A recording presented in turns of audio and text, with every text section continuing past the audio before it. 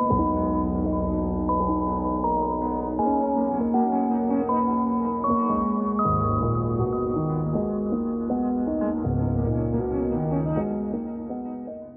and welcome to the Doxology Podcast. I am Lucas Stock. And I'm Jens Nelson. This is a podcast dedicated to journeying together on the road that is the Christian faith. Join us as we discuss and investigate theology and the Christian life, striving for unity amongst our diversity as members of Christ's church. So we are kicking off, I think, a pretty exciting little theme month-long series that we've been sort of discussing behind the scenes ever since. Time. Yeah, I mean, since at least October when we did Heretics Month. It might have been even earlier because I got the tattoo of Jonah in September. Was it that long ago? Yeah, it's crazy. Dang. Yeah. So, quite a while, but we are kicking off another theme month. So for the next 4 Tuesdays, we will be walking through the book of Jonah, one chapter at a time, conveniently. The inspired chapter divisions mean that it perfectly lines up with a month's worth of episodes. There you go.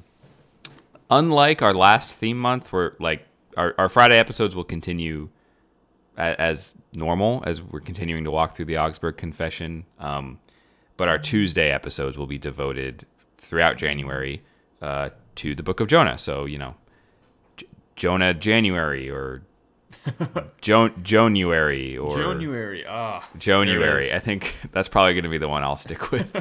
I don't know how to spell that, but maybe we got ahead of ourselves, bro. It's the new year. Happy New Year.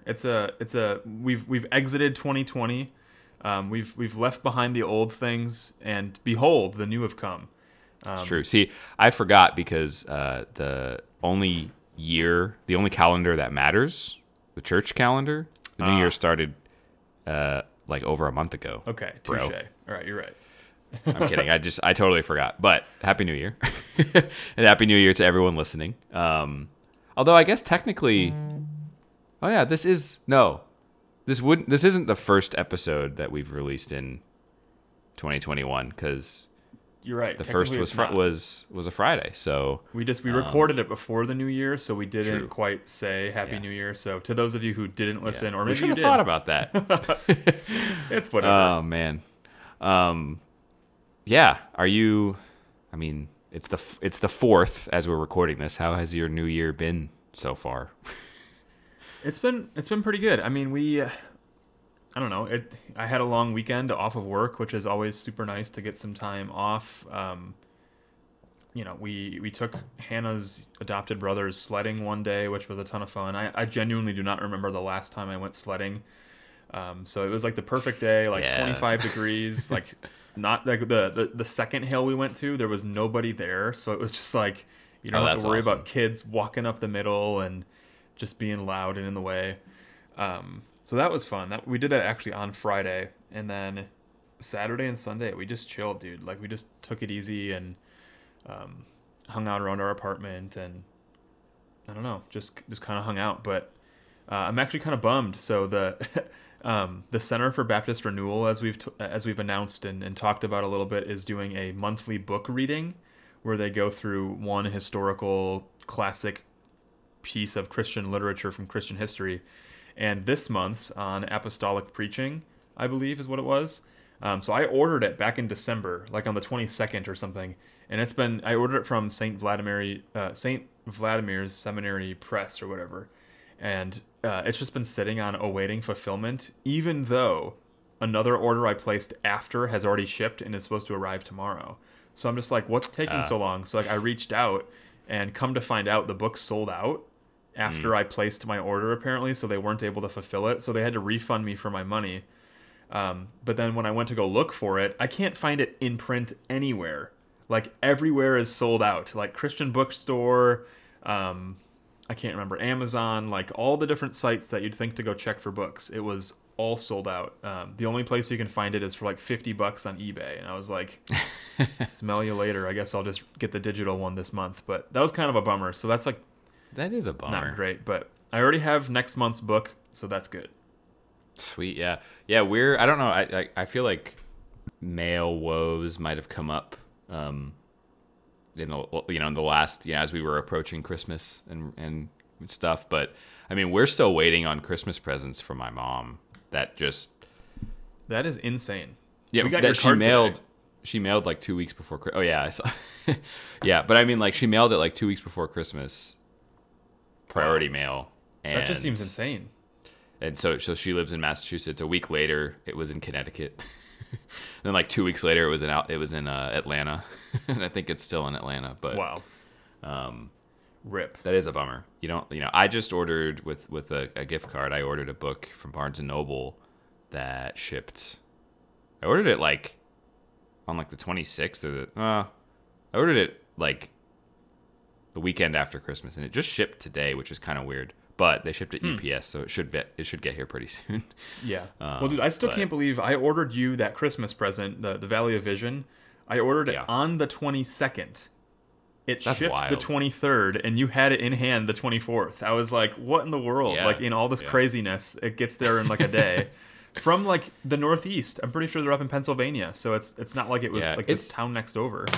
What's really crazy is how different like FedEx and UPS versus USPS have been. Right. Because it's like, I mean, I get like everyone has some things that I've sent have gotten there, some things haven't, some things I've been sent have gotten here, and some things haven't. Like it kind of depends, but like overall, like USPS has been way slower than FedEx and UPS and those kinds of services like during this whole pandemic stuff. But like when it came to like this like holiday season, it's like, oh, everyone's gotta do their shopping early because there's gonna be so much online shopping and shipping and all that stuff, which made sense. But like to have a package sitting for like 3 weeks in Atlanta like is unbelievable. Like it's just crazy how slow it is. But yeah, it's wild. But we're not here to talk about the mail as much as we love talking about the post office.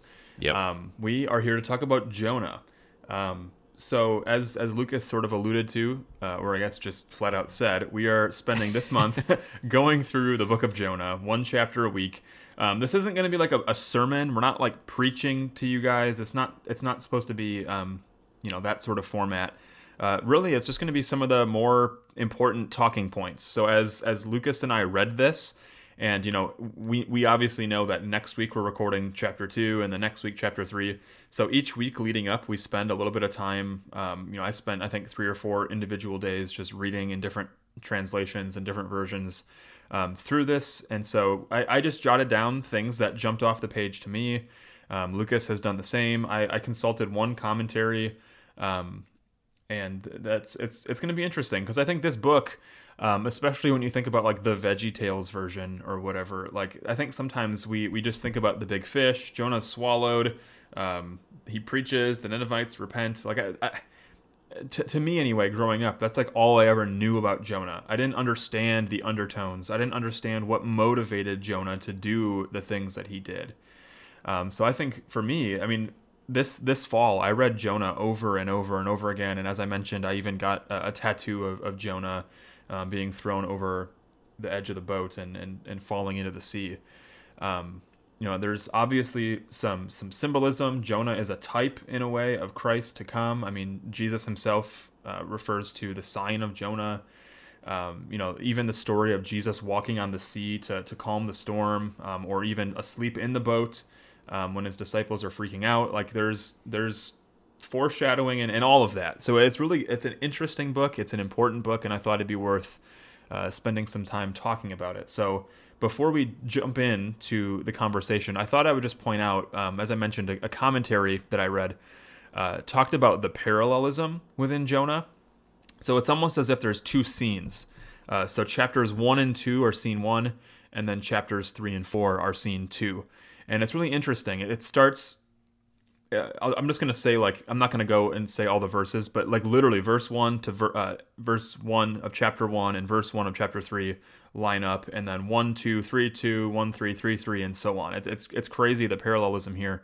But it starts with God's word that comes to Jonah. So we hear that there's a message that God has that he has to give to somebody. And then it goes on. as the message that is conveyed. So there's a certain message that he needs to proclaim. And then we see Jonah's response. So how does Jonah respond to the word that has come to him and then the message that he needs to proclaim? And then there's a word of warning. There's a response of pagans generally. So in the first scene, it's the sailors. In the second scene, it's the Ninevites. And then it's the response of the pagan leader specifically. So that the captain of the ship comes and talks to Jonah. And then later, the ruler, the leader of Nineveh, has a little bit of, he has some things that he wants to say. And then the last point that we see that has parallelism is how God taught grace to Jonah, first through the fish and then through the plant. So it's interesting to see, even in this short book, how Jonah grows, how he remains the same in some ways. And this really is a short book. If you're just flipping through your Old Testament, it's highly probable that you'll just flip right over it because it's not Isaiah, it's not Ezekiel, it's not the Psalms. It might even just take up a page and a half or 2 pages on your Bible, depending on what size your Bible is. But there's a lot that is packed into here, and I'm excited to start unpacking it. So another thing I failed to mention, we're not going to read the entire thing. I think that would just take too long. So if you want to know what we're talking about specifically, it might benefit you to read real quick chapter 1. But Lucas, is there anything that jumps right off the page to you as we begin? Yeah, I think it's super interesting. Like on the one hand, interesting, setting up that 2 scenes in parallel kind of framework in terms of the structure of the book, but also beyond just being like interesting.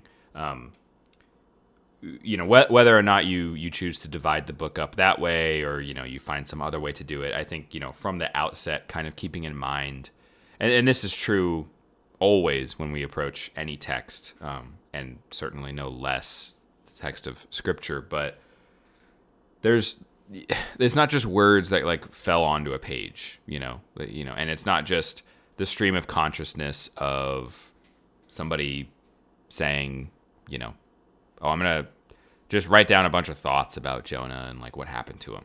And to keep in mind the idea, even if it's not, that specific framework and structure of the book that you kind of, choose to highlight in your mind, but to keep, as we're over the course of this month, walking through chapter by chapter, not verse by verse, but walking through the whole book and certainly the whole story, to keep in mind that like there is a very obvious meaning, there's a very obvious narrative, and just like with any narrative, there's much more going on that is easy to miss when you're not looking for it. When you're reading quickly because it is just a page and a half, when you're reading quickly because you're busy or because you're reading it the way that you read the news, or, whatever else might be going on in terms of how we find ourselves when we come to read something.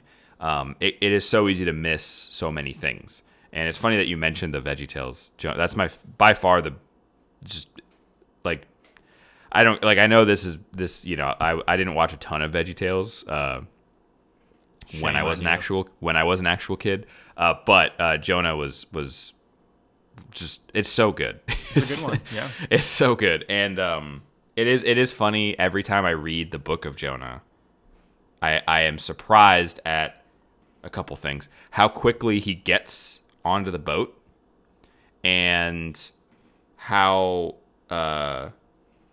little we know about the sailors, because it takes a lot longer in VeggieTales for him to actually get onto the boat, and part of that is because the sailors are the pirates don't do anything, and there's a lot, of like, they get a lot of screen time, right. So it's funny. Like there were times where in the past where I hadn't read Jonah in a really long time, and then was reading it like more seriously, and I realized that I had like in my head mixed up VeggieTales and the actual text. Wait, where are the pirates who don't do anything?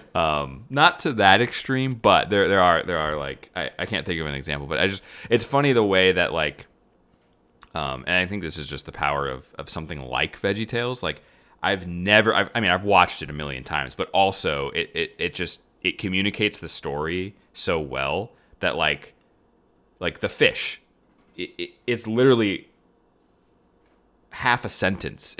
Yeah, it's a blip.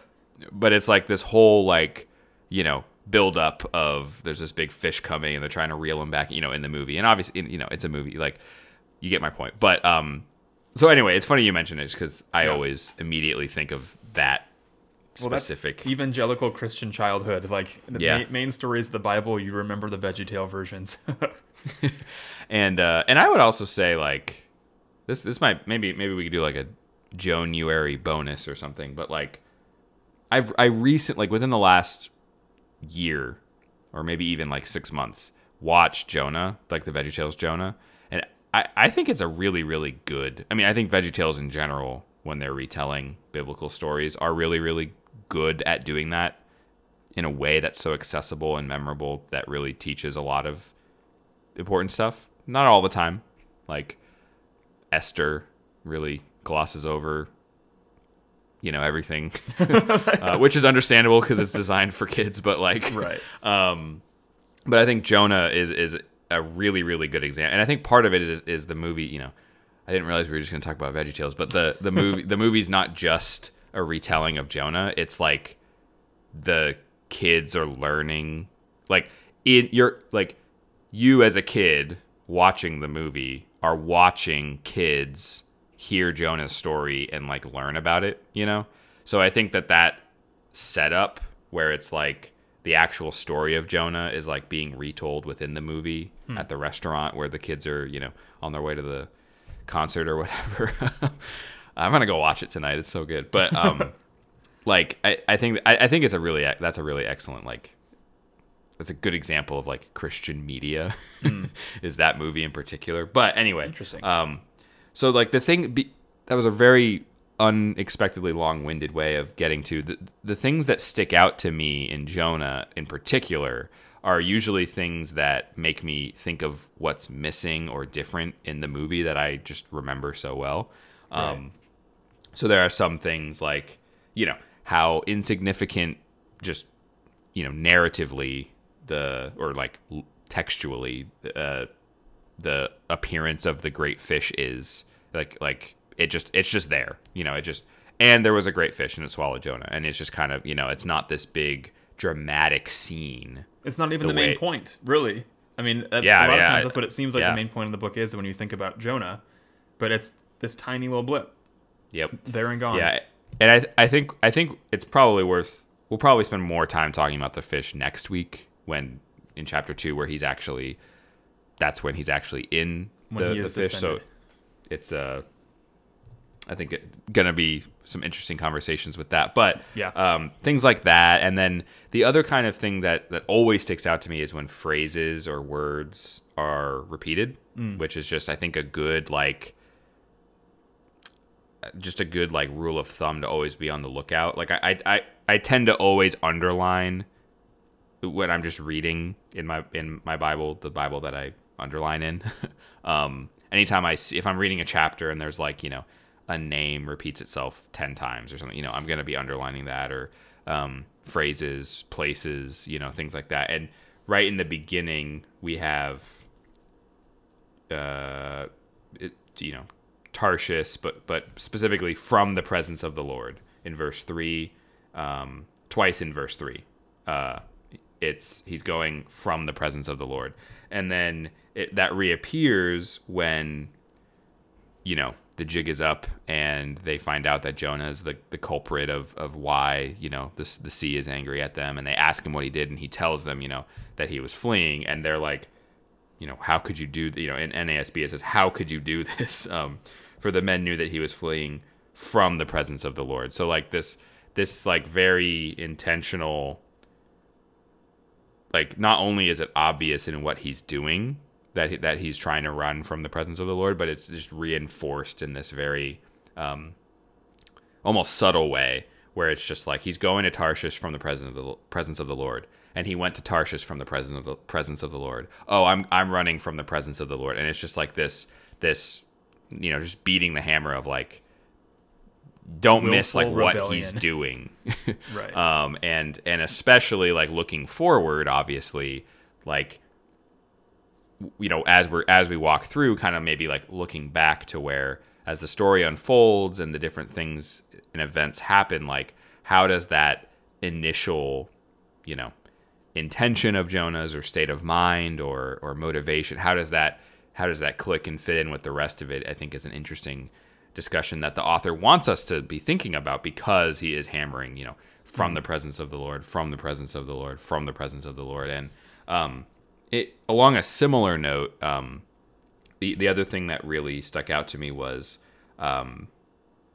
again, because of the VeggieTales movie, in the movie, when he goes to the docks to get on the boat, he asks for a ticket to like as far away, and there's a little map that the like salesman carrot guy like points to, and it's like Tarshish is like over on like the side of the map, like it's not even on the front of the sign, it's like on the side of the wooden map sign or whatever. And like, if I recall correctly, it's like on like the coast of like Spain or Portugal or something, in the way that the map is drawn in VeggieTales. And so as I was reading that, I was like, you know, I've always just had in my head that that's where Tarshish is, but I don't actually, you know, didn't know that. And so I didn't go to any like atlases or commentaries. I didn't have access to any of that stuff, but like I just did like a quick like Wikipedia, you know, Google search. Like I didn't even like scroll through Google. I literally just went to Wikipedia and was kind of surprised and like I think really intrigued for a couple of reasons to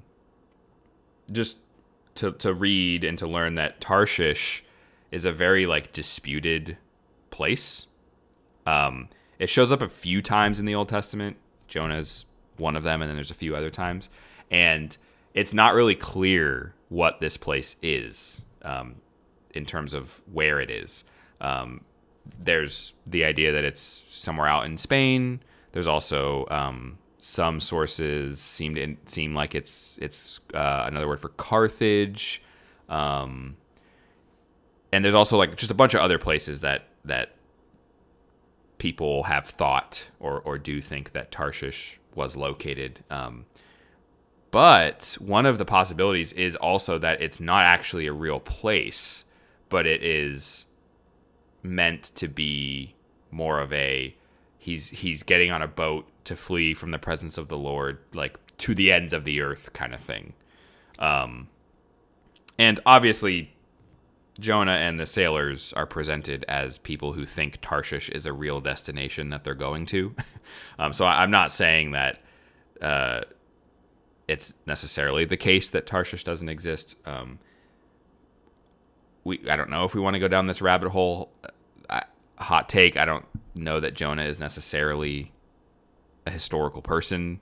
And if that's the case, then that would, you know, make sense from the more metaphorical side of things. You better watch out, man. 2 Kings might disagree with you there. I mean, I don't think he's not. I think it's more of an open question than I would have thought at one point. Point being, Tarshish really is this. If you were going to try and flee from the presence of the Lord, like that's the place that you'd be trying to go to. Yeah. You know, like for a Hebrew living in Israel, like it's either literally like as far as the known world to them was, or it's metaphorically as far as you could possibly get away from. Which again is this, to us, I think, much more subtle than, you know, the original audience, who I'm sure would have a much better understanding of the geography of their own world than we do, even with our maps and stuff like that. But thankfully we do have maps and atlases and history books. So we, you know, it's more subtle, I think, than just the repetition of from the presence of the Lord. But the fact that he's going to Tarshish makes so much sense, and itself, I think, reinforces just this whole initial, like I said, motivation or mindset or, you know, impulse that Jonah has, that is this running away impulse, that it's this, you know, and it's really interesting to to think, geography is not something in the Bible that I always like super focus on. Like, I don't know, like I've read too many like super dispensational, like, readings of Daniel and Revelation where like they see like Russia and Iran and the United States and America. Britain, and it's like, okay, well, no, not okay, just no, just like not really what's being said here. But right. But it is important that whether they're being done for like metaphorical purposes or whether it's for more just historical purposes, like the Bible mentions places because God deals with places and things. He deals with fish and fruit and bread and wine and water and a worm that eats a plant. Like he's a very located God. And because he has designed his people to be very located, and that means that the geography often does play a really big role. And even if I don't think you need to do like a deep dive into Tarshish to like get Jonah, but it is cool to note and to go a little more like kind of like what we're trying to do here and what I was saying earlier, just to like go a little slower and notice those things that are just kind of under the surface, compared to just the big picture, like what is really happening and being said. And I think that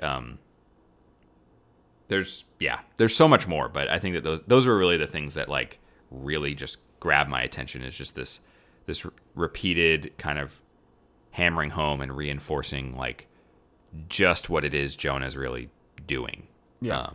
Which is no secret, but it's really important, obviously, just the way the book is written. Yeah.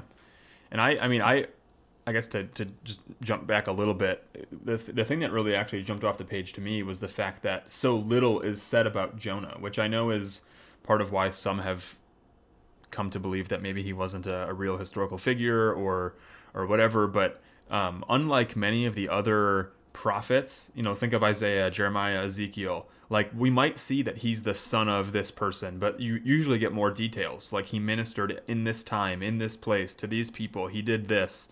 Like there's a lot more background, but we don't see that in Jonah. It's like he's the son of Amittai, or however you would say that. Like that's all we get. The word of the Lord comes to Jonah. Here's his dad, and then you see what God says. The only other place that Jonah pops up in Scripture, I should say, in the Old Testament, is 2 Kings 14:25. It tells us that Jonah ministered during the reign of Israel's king Jeroboam II. And in that text, we actually learned that unlike Amos, unlike Hosea, who actually criticized the royal administration for injustice and unfaithfulness, Jonah actually supported Jeroboam's aggressive military policy, basically wanting to extend the nation's power and influence. So the original audience, so the original Hebrews who would have been reading this, likely would have recognized and remembered this about Jonah. Because, again, think of repetition. Think of names that appear throughout the Old Testament, themes, ideas that come up time and time again. So they would have probably been a little bit shocked, maybe a little bit amazed that God would send a man like him to go preach to the people that basically the Israelites feared and hated the most. We haven't talked about. That's fascinating. I knew he was mentioned, but I didn't remember what was mentioned about him. That I think really also, to me, makes a ton of sense in light of his response. Right. Exactly. To God's request, or sorry, command to go, to not to do what Jonah would have been inclined to do, seemingly. Wow, yeah.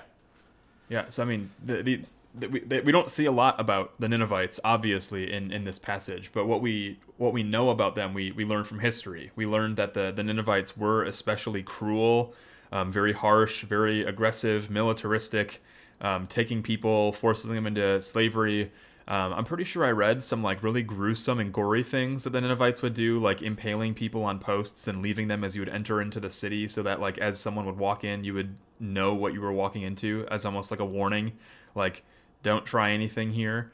There's just like some really awful things. And so for Jonah, for any good Hebrew, any good Israelite to get this call to go and preach repentance, to go to Nineveh, to call out against it for their evil, like it's no wonder that Jonah ran. And you know, part of what I'm really curious about is like Jonah's motivation in running.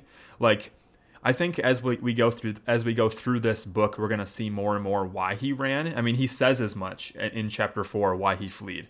He basically says, like, I knew that you were going to do this because you're merciful, because you're loving. And so was it that he just simply feared them? Did he just fear death? Or as Tim Keller points out, that Jonah's root problem is likely that he views himself as deserving of God's mercy, whereas others are deserving of his justice. So maybe that has something to play into it, because again, you have to imagine in the Old Testament, within the Old Covenant, there was a covenant people of God. And so I'm trying to think about what would have gone through Jonah's mind. Again, we see nothing about inner processes. We just see him acting very rashly. But like, what was going through his mind when God was like, go preach, call out, tell them to repent for the evil that they have done, or justice is going to come. And instead of doing that right away, obviously Jonah runs, but it's like, what was his motivation in running? Was he just so afraid that he might lose his life? Or was there a little bit of bitterness? Was there a little bit of resentment? Was there maybe a little bit of pride or haughtiness or self-righteousness to think that, like, well, of course we're deserving of God's grace, but certainly the Ninevites aren't. And so you really start to see, especially in light of some of the typology that, you know, is to come in Christ, when he fulfills this, Jesus perfectly fulfills all that the Father asks. Jesus perfectly obeys the will of God and goes and preaches repentance, and people come to him. He has the power to calm the winds with his words instead of having to be thrown into the sea and swallowed. And, obviously we're comparing Jonah and Jesus, like a man to the God-man. But Jesus did. So right. I think it's safe. True. But like the stark contrast is part of why I think it's important that Jesus did that, to show, like, that this is another fulfillment. But I was just really fascinated because no other prophet rebels like this. When God gives a command, or when he has a prophet do something, they act, they do it, even if it's what they don't want to do. Isaiah, I believe, is the one who's given the charge to go preach until, like, basically nobody wants to hear anything, but you're going to keep preaching anyway. And he goes and he does it. But throughout this story, throughout this narrative, we actually see, and it's very ironic, Jonah moves farther and farther away from God, which, as you pointed out with talking about Tarshish, people really do think it is almost this just picture for what was the end of the earth. So Jonah's going to the ends of the earth, as far away as possible from the presence of God, whereas the pagans, so the sailors in scene 1 and the Ninevites in scene 2, actually move closer and closer. Even if it's not genuine repentance, even if it wasn't lasting, even if they didn't enter into covenant faithfulness with Yahweh, the fact of the matter stands is that the Israelite goes further and further away, and the people come to be closer to God. The sailors make vows, and they... who knows what that meant, but they acted better. Here's the thing. I think we do know what it meant, because, and we can talk about this in chapter 3 when the Ninevites repent. It seems, at least on the surface, slightly different for a somewhat subtle reason, but they call on the Lord, small caps. We earnestly pray, O Lord, small caps. Feared the Lord, small caps. Offered a sacrifice to the Lord, small caps. When we print our Bibles, Lord with the small caps, that is the covenant name of God. Glancing ahead, I double checked. The king of Nineveh does not use God's covenant name. Oh, which interesting. might explain. So he just uses Adonai. or God. He uses God. I'm pretty sure it would probably be El. They say El when they're talking about their. I checked this. I used every ounce of Hebrew 1 that I still had from all those years ago. But Blessed. when they're like, they cried out. Every man cried to his God, and they said, "Hey, ask your God." Like that's just God. I don't know what we'll see in a couple weeks. But I don't know what the king of Nineveh says. The vocabulary he uses, I know what he says, but I don't know like the vocab he uses. But because of the way that the conventions that we have, I do know, even just in the English, that people don't say Lord, small caps, who are not in some kind of relationship, Right. Because that is the covenant name, that and what I mean by that is Yahweh. That is the name that God reveals to his people. That is like the God revealing who he truly is to you versus just like God or king in a general sense. So to fear the Lord, to fear Adonai, Yahweh, greatly, and offering a sacrifice and made vows to not to God, but to the Lord. That's significant. The sailor, the seemingly, now another geography point. Joppa is in Israel, but all the sailors are crying out to his own God. So the seemingly Gentile sailors are making, they're fearing him, calling on him, praying to him, and making vows and sacrifices. So they're engaging in covenant activities. The sailors Jonah's lack of faith saves the sailors because we see the conclusion of the sailors' story. The book goes on. We don't see the sailors again.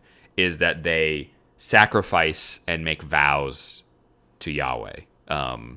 So whether they were lapsed covenant members or Gentiles, we see them return to their Father, right? Through I want to say through the ministry of Jonah, but through the unministry of Jonah, the disobedience. Yeah, right. Yeah, which I think that's an important, like, as much as we might give Jonah crap for what he did in running away, this is proving the point of God's sovereignty, his goodness over even our bad situations. Like, good comes from it, and that's not to say that we should then seek bad situations that good might come, but a reality of living in this fallen world.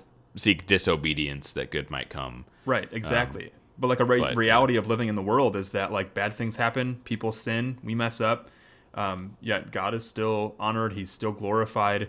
This book is like chock full of irony. Like it's all over the place. The fact that Jonah flees from the presence of the Lord as if that sort of thing could actually happen. Like, did Jonah think he could actually escape Yahweh? Like, was his understanding of who God was, like, just did he only think in terms of like temple, of the place where God's presence dwelt, or did he not understand that even as Jonah goes to the ends of the earth, did he not know what David wrote? If I ascend to heaven, if I make my bed in Sheol, like, go to the ends of the earth, wherever I go, your presence is there. It's ironic that Jonah tries to go to the ends of the earth to flee God's presence, and to sort of call back to a thing that you mentioned, Lucas.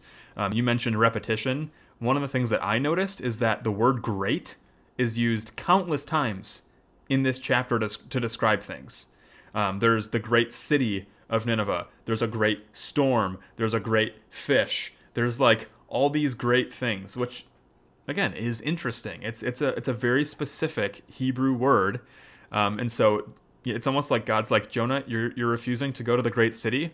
Well, then I'm going to throw you into a great storm, and you're going to go into the belly of a great fish, and it just like keeps going and going, and it's funny. And this is something that like I wish we had. I'm going to quote our ever popular phrase here. It probably deserves an entire episode. But for Jonah, the storm was a consequence of his sin, right? So Jonah was disobedient. He sinned in fleeing from the presence of the Lord. The sin is a consequence of that, yet the sailors were caught in it too. The sailors didn't sin necessarily. Sure, they might have been pagans. They might have had tons of sin. They weren't in fellowship. They weren't in covenant relationship with Yahweh. But we don't see an explicit sin mentioned that leads to them being put in peril or in danger. So I think it'd be fascinating to explore that idea of our sin, our rebellion, our disobedience, and what that does in society. So the societal effects of sin, the ways in which when we transgress, it affects those around us. This is like Exhibit A. Jonah sins. The sailors are caught in the same storm, even though they didn't necessarily do anything. And it's, again, more irony, but twice in this book, Jonah actually finds himself in close contact with people who are racially, most likely, and religiously, most likely, different from him. In both cases, though, Jonah's behavior is dismissive. It's unhelpful. It's just like, he's in the bottom of this boat or wherever he is asleep, and it's just like, you're asleep, Jonah, in this great storm. You're asleep, like really. But I think that's one of the main messages of this book. Like, he's being the person who should be helpful, who should be gracious, who should be like the hero, is not, and it's the pagans or the unbelievers who act more admirably, and I think it's to show that God cares how we believers relate to and treat people who are deeply different than us. That might not be, explicitly on the pages of this, but I think that's at least one implication that we can draw from this book, is that the way that we act, the way that we behave in the world does matter, especially to those who are outsiders, those who aren't Christians, those who don't belong to Christ. The way that we live and move and breathe in this world has serious implications. If we're gonna rebel, if we're gonna disagree, we might end up being in a quote unquote storm. And I don't like using language like this necessarily. It sounds kind of cheesy. I don't mean it that way. But the reality stands that like this. So let's just hypothetically, a husband who has a pornography addiction. Even if you think that's a secret sin, it's going to have effects. It's going to change your attitude, your behaviors. If your wife or your significant other finds out, there's going to be significant repercussions. Like, the sin that you commit has reverberations. Sin isn't just this momentary act that we commit and then it's gone. And that's, again, we're not going to get into this, but that's part of why, even like racially speaking, like there is racial sin that is deep, that there's wounds that take time to heal. Even if you are not guilty of committing X or Y sin, the sins that have happened in the past trickle down. And I don't understand why it can be so difficult to understand that, when like we literally as Christians believe that the fall of Adam and Eve has trickled down throughout all of human history, that like we are living in the effects of a great sin. But that's another topic for another day. But I don't know. I think it's interesting. If you have some more things you want to add here, it'd be cool too. But one of the other things I found really fascinating about this is that Jonah is thoroughly self-absorbed. He's only thinking about himself. He's only doing what he wants to do, whereas the sailors are seeking common good. The sailors are trying to save everybody. And we don't know what these sailors do for a living. We don't know what their professions are. We have to imagine that if they were heading back home or heading off to their next destination, that any cargo that they have on the ship is probably pretty valuable, right? They probably came and traded maybe some metals or some food or jewels or whatever it might be. And we see the people throw the cargo overboard. So as this storm is raging on, they're doing everything that they can to benefit the common good of the neighbor, so to speak. Whereas Jonah, again, is asleep. I thought that was really interesting. That the pagans are seeking common good. They try to row back to land, or try again or try harder to row back to land after Jonah says, "It's my, this is on account of me. If you throw me in the sea, then it'll calm." And he's like, I get the sense, and maybe this is my VeggieTales showing, but I get the sense that it's very much like he's sort of like, at least in this moment, look what I have done, because he says, on account of me, this storm has come upon you. Like, there is I mean, obviously he gets what the situation is, and it's not just like they're throwing cargo overboard, they're trying to row to land, and then it's like, oh, this is what's going on, Lord, forgive us, but we need to, it's like, it's not necessarily in the order I might expect. It's like they're doing the normal things that you do on a boat or, a ship to save yourself in a catastrophic storm. You're lightening the load and you're, doing all this, and then they figure out what's going on, and then they still try to irony, because like you'd think that like they'd be so enraged, like, you're the reason that this is happening to me. Like, you'd think there'd want to be some like retaliation, right? Right. There's an easy solution that Jonah offers. Right. It's quicker than trying to row. It's safer. It's easy. Jonah's on board, it seems, with that solution. He offers it. It's his idea, and it's not their fault. Right. Which again, it just shows how much these people do care about the common good. Even this person who it's his fault, he's given the solution, and yet they still are like, well, let's keep trying to row hard against this and keep it going. But another thing that I think is really interesting, the repetition. This book is so repetitive, but it's so beautiful. The captain, did you notice what the captain says to Jonah? What are the first things that he says? Get up, call to your God, which is the exact same. Like, you almost have to imagine, we don't know how the word of the Lord came to Jonah in the beginning, but what does God say to Jonah? He says, get up and go. Arise. So imagine Joseph it probably was some sort of slumber. Maybe the word came in a dream, but he's sleeping in this ship. It's threatening to break apart, and the captain approaches him and he says, "What are you doing? Sound asleep?" Not just like resting his eyes, sound asleep. And he says, "Get up and call. Get up, arise." Like, you have to almost imagine that as he's awaking from his slumber, like, did I hear those words right? Because they're the exact same words when you read the Hebrew, like the original language. Like, so, like, we have to imagine that maybe it clicked a little bit in Jonah's mind to hear those words of "get up and arise." But I just think it's interesting, and I'm also wondering, like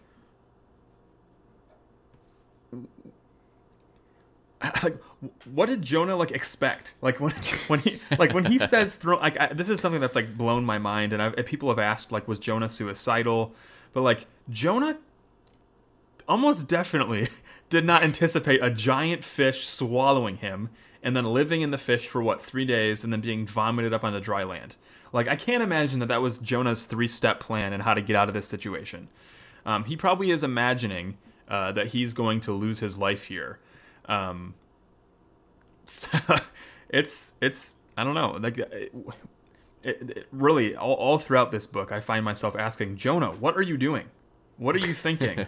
Why are you doing this? And it's, again, the other people who are acting more admirably. But I don't know, I feel like this could go on for a long time, and I don't want it to be a super long episode, but to maybe add some practical application here, to think about and I mean this sort of like a pun. As people in the world living on Earth, we are all in the same boat. And never was that old saying more true than for Jonah. Maybe that's where that saying came from. Who knows? But if crime is plaguing a community, or poor health, or a water shortage, the people in that community are going to be in the same boat. Here in this story, obviously the storm threatens, or I guess the storm that threatens one person. It's threatening Jonah, but it also is threatening the community. It's threatening the other sailors. Jonah needed to recognize that he was part of the whole human community, not only a member of a faith community. It's true that the Israelites were a part of a very specific faith community, but as we see, obviously, in the fulfillment of all things in the New Testament, that Israel was called to be a light to the nations. So often they failed in that calling. There were times where they acted admirably. There are characters who do that well. But time and time again, these people are failing to live faithfully in their world and in their context. And as a result, their sin brings greater problems for the people around them. In the end, we will see that God does care for Nineveh.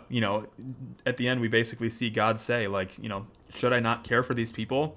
And Jonah, if you don't care about the people, at least you should care about all the cattle. I always think it's so funny that it just ends and much cattle, and then it's basically done, which we'll talk about when we get there. But in the same way, Joseph ought to have cared about these sailors more than he cared about himself. Because the reality is that Jonah's private faith is of no public good. And I think that this is a lesson that we need. And as I was thinking about this, some of the implications of this passage this week, I was thinking that that's a lesson that we need in our churches in light of COVID-19, in light of political and racial tension. We do have, in a sense, a private faith. We have personal faith, but in a greater and I think more important sense, we do have a communal faith where we're the body of Christ. We are the church. We are his bride. And in another sense, we live in this world and we have a calling to love our neighbors, to care about the common good. And so that's something that, use your own imagination, your own thoughts for what that might mean. But it's I don't know, it's pretty clear, especially if you dive deep into this book. I think one of the last things I'll say, and then you can add any last thoughts that you have. But the captain, when he approached Jonah, he says, he asks Jonah, "What is your business? Where are you from? What is your country? And what people are you from?" Those are questions that he poses to Jonah, and Jonah responds, "I'm a Hebrew. I worship the Lord, the God of the heavens, who made the sea and the dry land." So basically, this sailor has asked, "What is your purpose? What is your business?" He asked, "What is your place? What is your country? And what is your race? What people are you from?" And to Jonah, maybe he doesn't have to maybe he doesn't have to answer in the order he was asked, but he chooses the first thing that he says is, "I'm a Hebrew." Before anything else, he doesn't say I'm a servant. He doesn't say I'm a prophet of Yahweh. He doesn't open up with something more profound. His first thought in who are you, where are you from, what is your business is, I am a Hebrew. And I wonder if some of his thought is, maybe to use anachronistic terminology, nationalistic, to be thinking about him as a people, the nation of Israel, how that was the primary identity of who they were. And maybe you could translate that a little bit to today, whereas as people living in this land, if someone were to ask you, what is your business? Where do you come from? Who are your people? What would you think? Would your first answer be, I'm an American. I'm a red, white, and blue American. I live in this country. Or is your first answer, I'm partaker of the divine nature. I'm a Christian. I've been bought by the blood of Christ, or whatever that first thought might be. But at the very least, regardless of what you might say, it's interesting to at least consider why Jonah answered the way that he answered. And I guess that was one of the last things that I wanted to add. Yeah. I don't really have anything else to add, honestly. I'm definitely looking forward to... I'm not looking forward to next week because I don't know what I'm gonna say. what I'm gonna say, which is why we spend time reading and reflecting. Right. But it's just such a tricky one. But I love chapters 3 and 4, so I'm excited to do this specifically on Jonah, and also just to kind of get back into a more themed month kind of thing. So I do have to say, yeah. I really enjoyed, and I've had these for a long time. I don't know why I haven't used them more, but I really enjoyed using the ESV scripture journal. I don't know if you guys have ever seen those. It's actually funny, CSB, NIV, KJV, they all have made their own scripture journals after the ESV put out theirs. But it's super nice. It's a very small, it's Jonah and a couple other small prophets.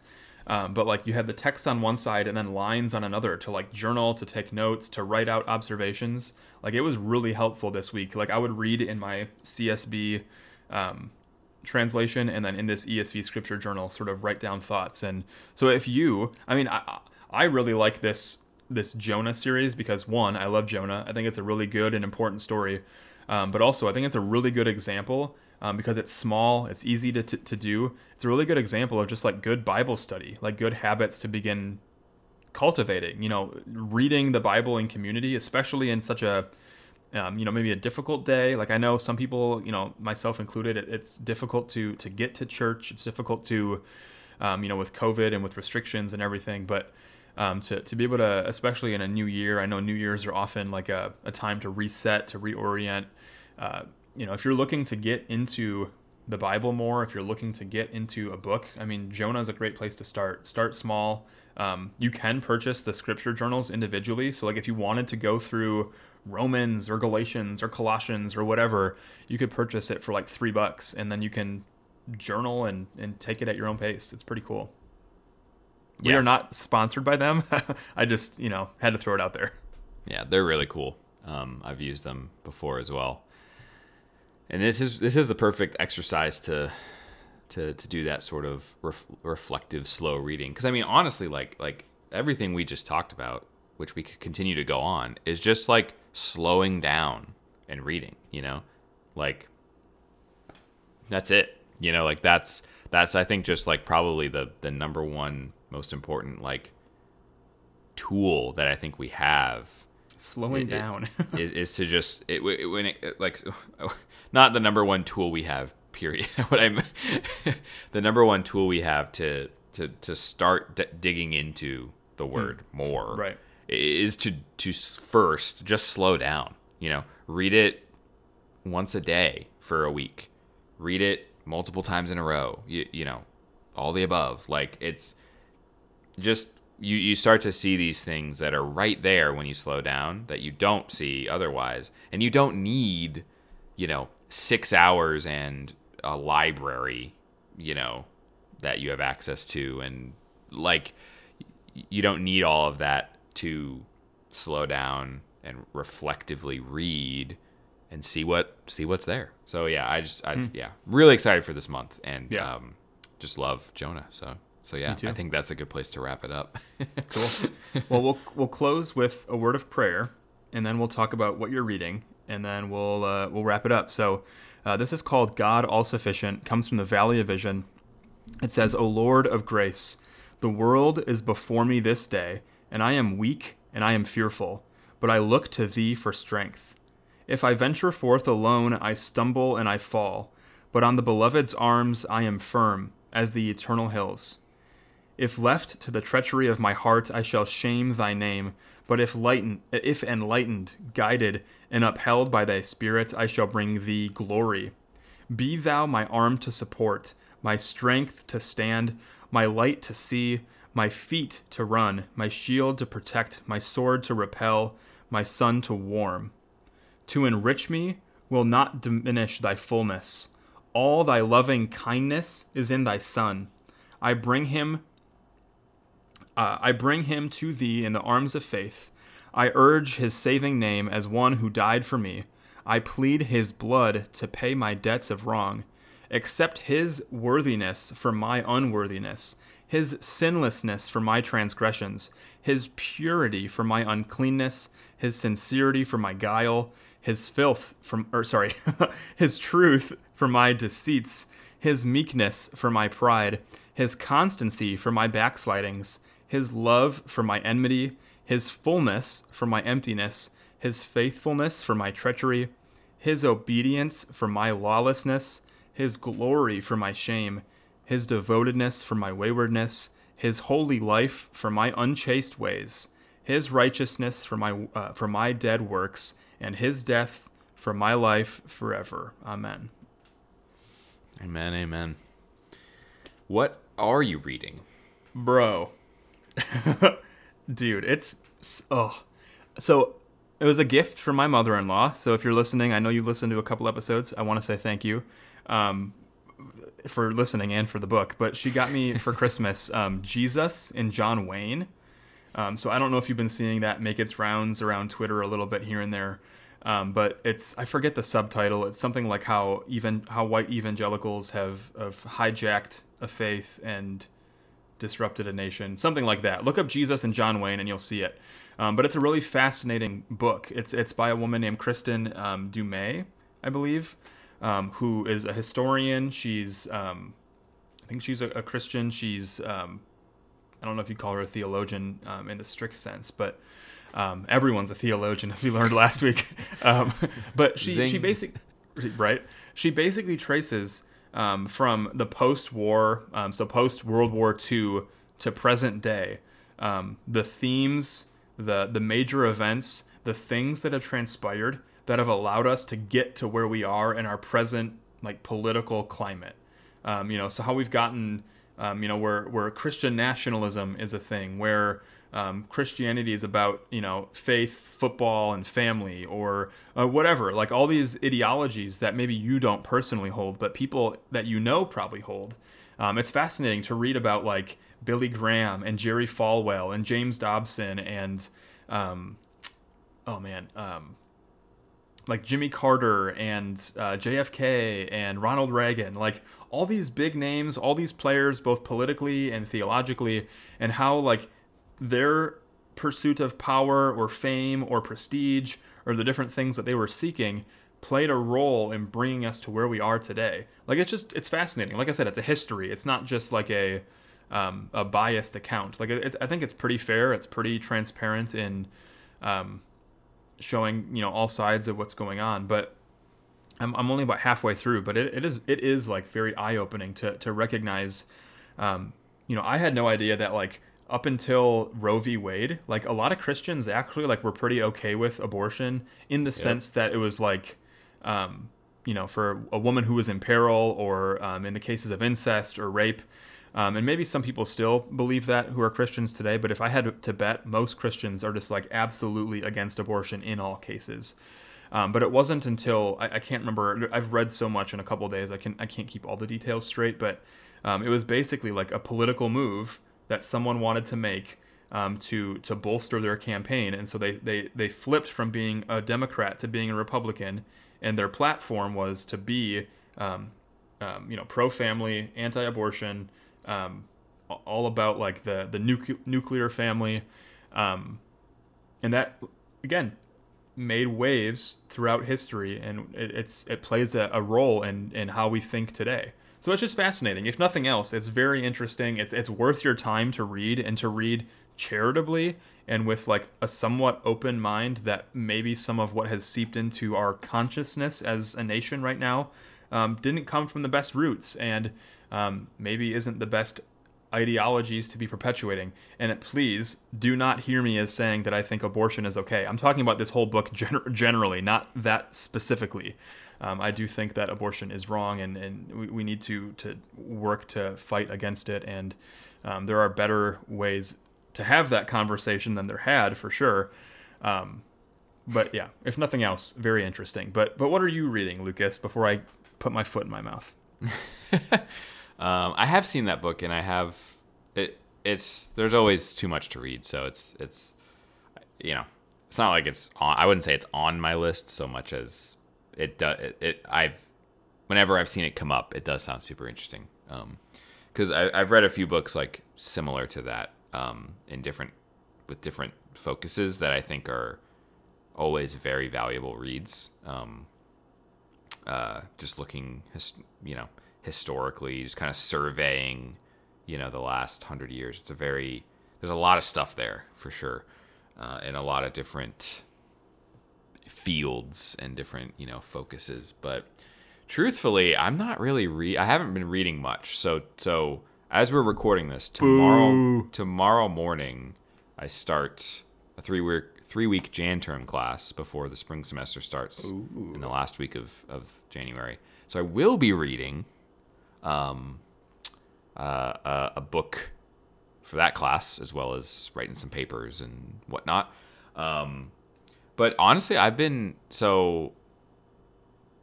long story, but the short version, last week was just a rough week for me personally. And then at the end of the week, Elena and I went and traveled to visit family for New Year's. So we were, driving late here and there and out late with cousins and at New Year's party and all that kind of stuff. So coming back, we got back late Saturday night.